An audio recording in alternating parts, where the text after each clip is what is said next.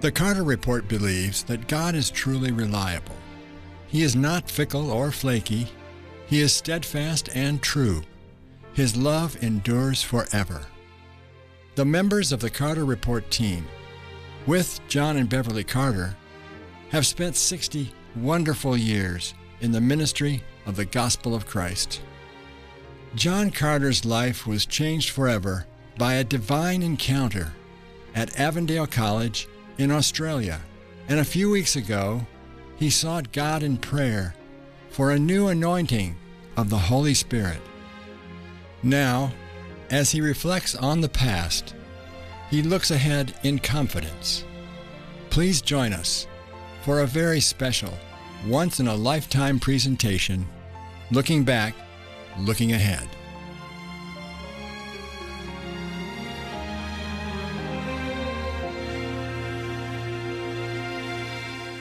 I'm so glad to see you today and to welcome you.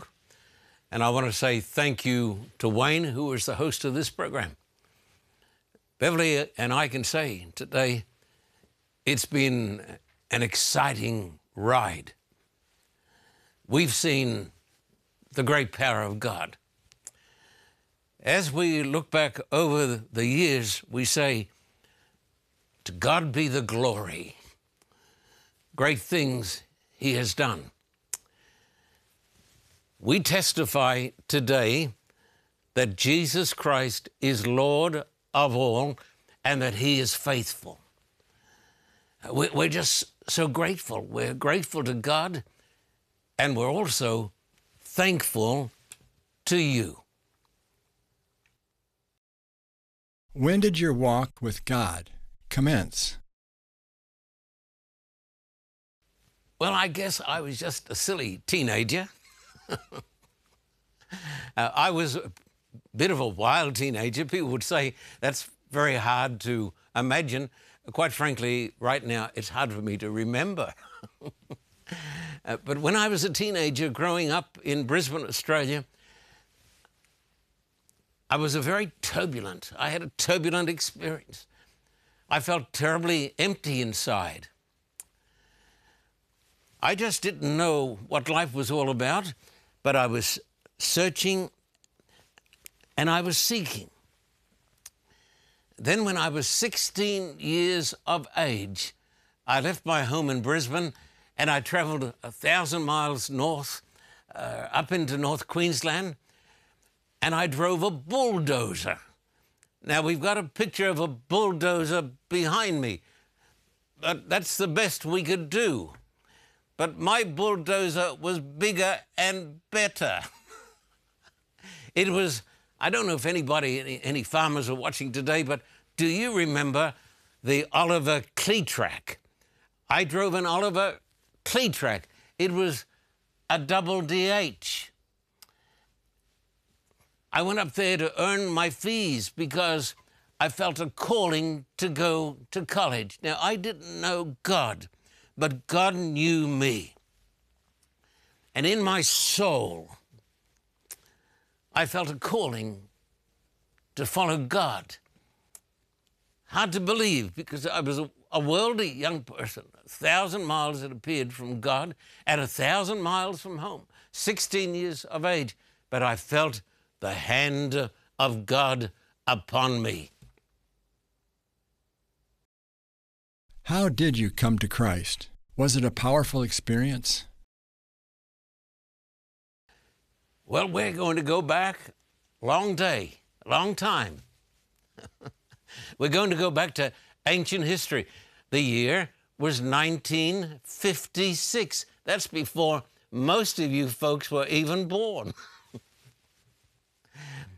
I got on a train. I'd raised up, got my fees from working up in North Queensland, and I travelled down to a little town by the name of Morisset. I got off the train at Morisset. It seemed to be the end of the world. I got a little bus, and I went to a place called Avondale College. It was only just a little college in those days. Pardon my saying it, it still is. But it's not the size, it's the power of God that resides in the place. I got a job working on the college farm. This may seem impossible because I don't know how I did it. I was put in charge of a big old horse by the name of Thunder that used to drag the milk cart around the village at Kurenbong. It used to be so cold in winter. I was searching, but I hadn't found God. But then somebody found me. A person at Avondale College who was a senior, I was a junior, beyond less than junior. His name was Tom Ludwisi. And Tom Ludwisi started to disciple me. And Tom took me under his arm, under his wing, and he started to talk to me about the love of God. He told me that I was special and that God had a plan for my life. I went into the college chapel for a week of prayer, and I heard a preacher preach on the God-filled blank. He said, inside every person, there is a blank.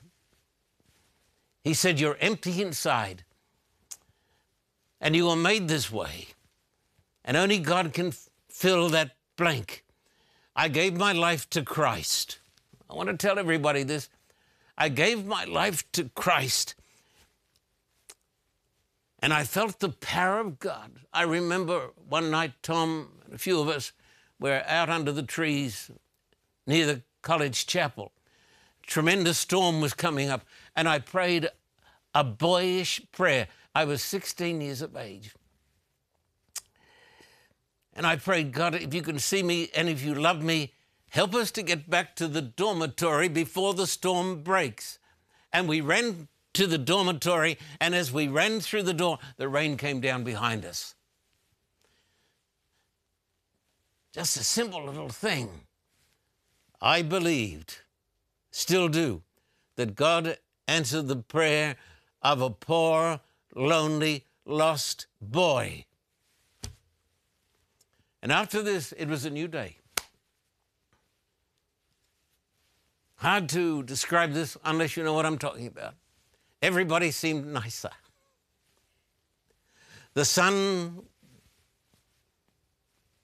was stronger and clearer. The sky was bluer. The birds were even singing on a higher note. I was overwhelmed by the great truth that Christ had died for me, that I was special in the sight of God, like you're special in the sight of God too. That was a new day. I've never gotten over it. I don't expect I ever will. Did you feel a calling to the ministry? Even when I was a worldly, lost young person growing up in Brisbane, I felt a calling to the ministry. My mother later told me she was not a person that went to church. She was the opposite of a churchy person. But after I was just a few weeks old, she got down on her knees and held me up and dedicated me to God and the work of the ministry. I felt a calling from God. I believe I heard the voice of God. I'm going to turn, and it'd be nice if you had your Bible and if you turn with me, and I'm going to turn to the book of Galatians chapter 1 and verse 15. Dear hearts and gentle people, here it goes. But when it pleased God, who separated me from my mother's womb and called me through his grace. If you don't have that calling, you may be employed by the church, but unless you have the divine calling, you're never going to be used by God. I felt the hand of God. I testify today that Jesus lives and he is still calling people. What do you mean by evangelism? Today in the church, it receives much opposition. Do you believe evangelism is still relevant?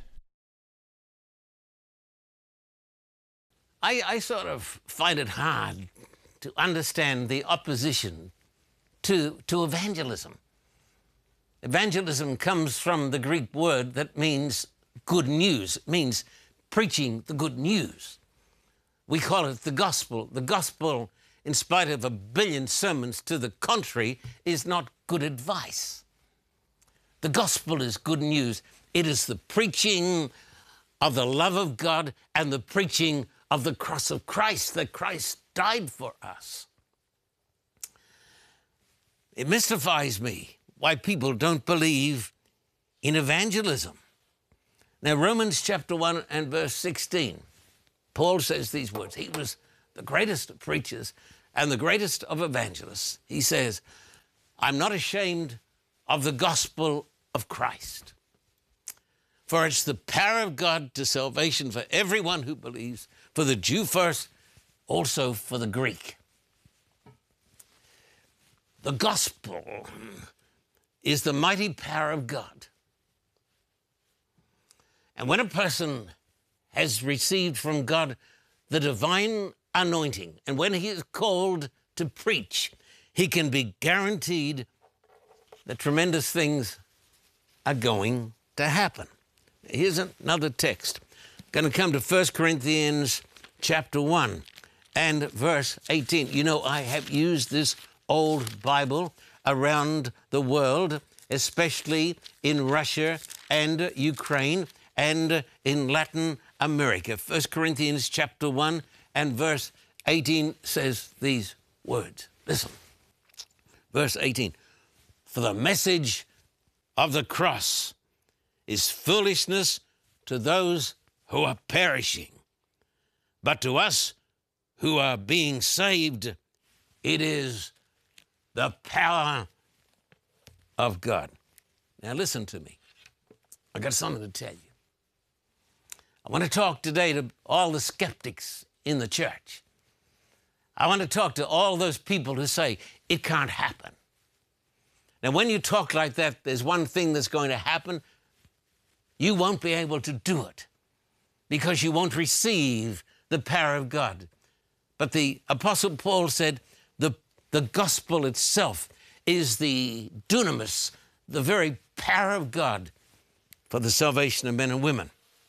Now, I can testify, I've seen this power in the church. I've seen this power in the world. I know that many people oppose evangelism today in the church, possibly because what they see is not the evangelism of the Bible. But when it's the evangelism of the Bible, when it is the preaching of Christ, it is the power of God, and God's people will respond to it, and they will believe in it. I want to tell you this, my friends. Listen to me. Listen up. True evangelism is going to return one day. One day there's going to be a tremendous change in the attitude of people in the church and in the world. When times get desperate, when there are plagues and famines and people are dying all around us, a cry is going to go up to God and people are going to respond, and we're going to see great evangelistic campaigns again. Listen, you can't stop the tide from coming in. No bunch of men or women can stop the tide of God's grace from coming in. It's going to happen. And I testify, I have seen Pentecost. I have seen the power of God. Glory be to God. You were brought up in Australia. You went to Avondale College in Australia. Can you tell us some of your experiences in Australia? For many years, Beverly and I pastored little country churches. the Australians, being slightly cynical, have made this expression: that God made the country, and man made the cities, and the devil made the small country towns. This is because they're so hard. And so every year we went from town to town. We were not in a town for more than a year. And we would pastor the church, and we would run what they called in those days a mission. When I got to the United States of America, I had people call it an effort. I mean, how sad is that? What are you doing? I'm conducting an effort. Goodness me. We used to call it a mission because we had a mission from God to preach the word of God. Now, let me tell you something. Lucky is a word that comes to my mind because Australia has been called the lucky country. Everybody was so good to us. I hear about ministers and other people who become so cynical with the church, but I'm here to testify that God is good, and we saw the blessing of God, and we felt lucky to be alive. And then we went on the screen here. Now, this is something you won't believe. I was once the conductor of a choir. I mean, that's sort of a miracle in itself, seeing this guy can't even read music.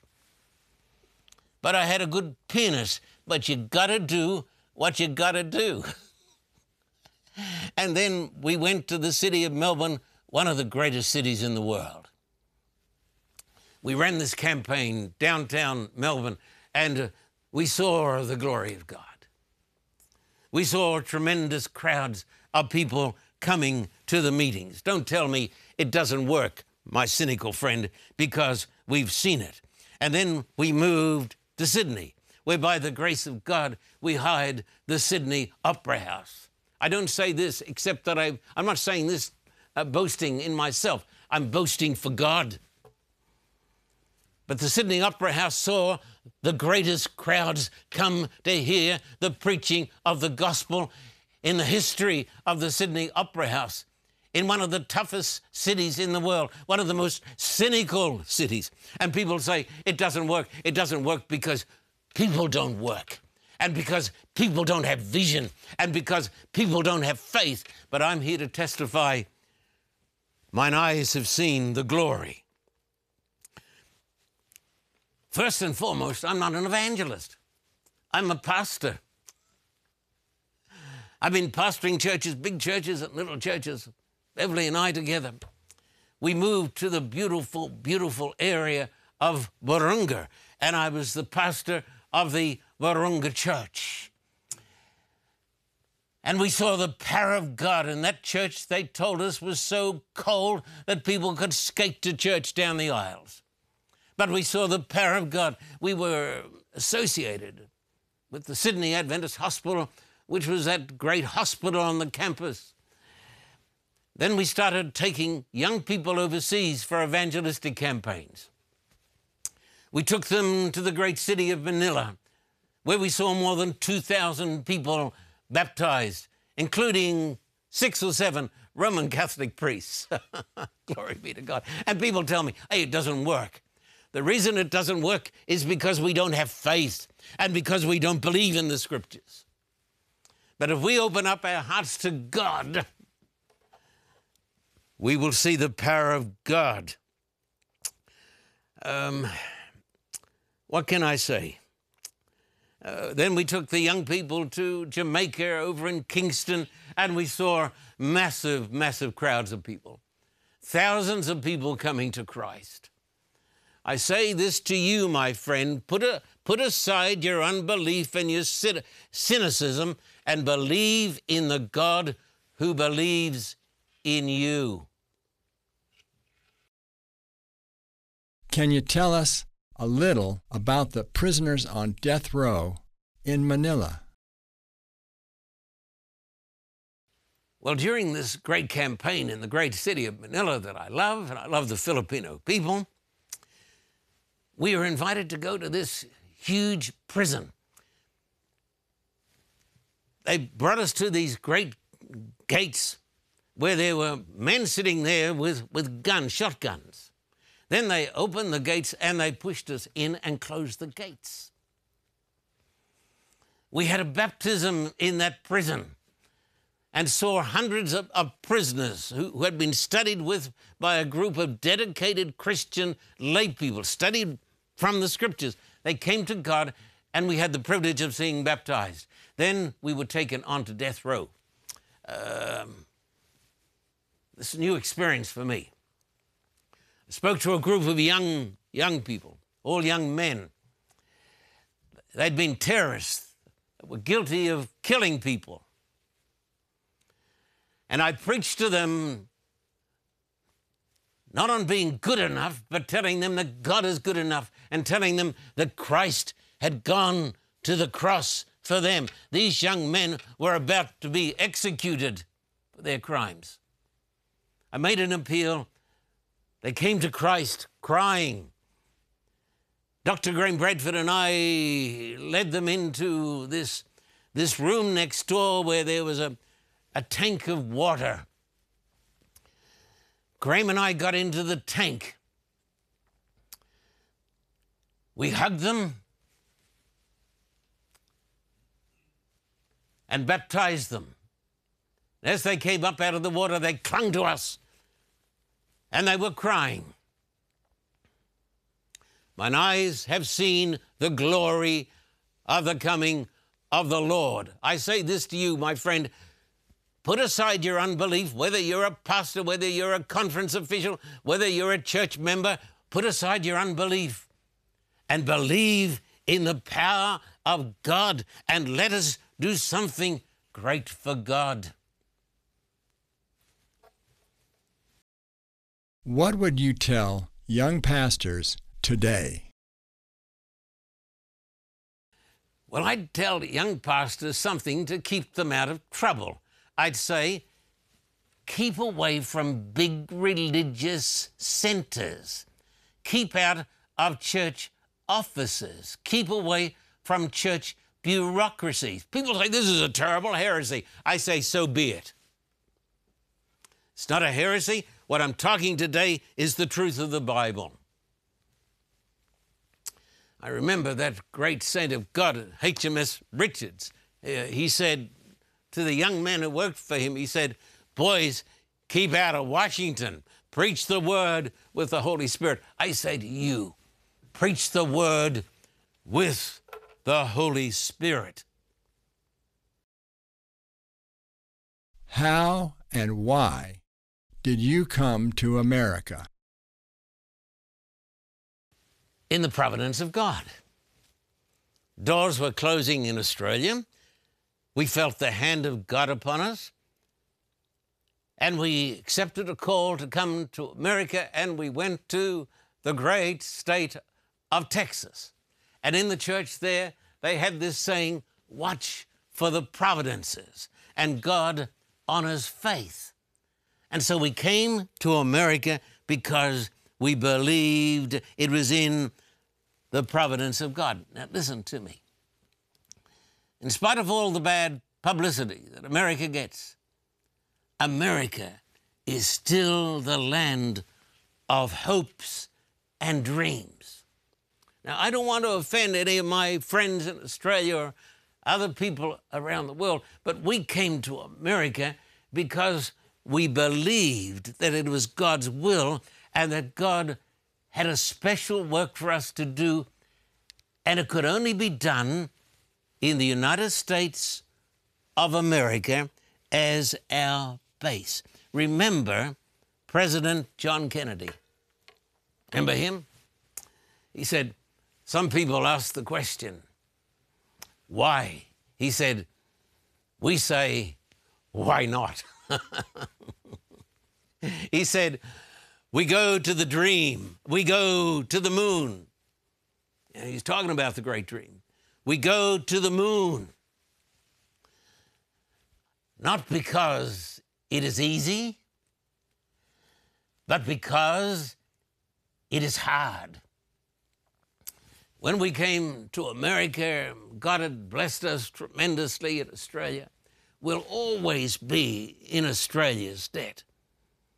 But God blessed us. When we came to America, God allowed us to do things and to go places in His providence, because America still believes in doing those things that most people say can't be done. How did you find Texas, where you first went in the United States? Well, we love Texas, the great state of Texas, where everything is bigger and better. We will never forget the tremendous kindness and the generosity of the people in Texas. We started our television program in Texas. We had fantastic support in Texas. They even got me a pair of boots and a big hat. Jim Gilley, Dr. Jim Gilley, was a tremendous help and blessing. He opened the doors for us. So we owe a tremendous debt to the people in Texas. We went to Russia in the year 1990, and we took some Texans with us. We were just getting started here in the city of Los Angeles. We ran this great campaign. Texas stood with us. We thank God for Texas, but most importantly, we thank God for Jesus, because Jesus said, "What is impossible with men shall be possible with God." And we'll be back after this short break in just a few moments.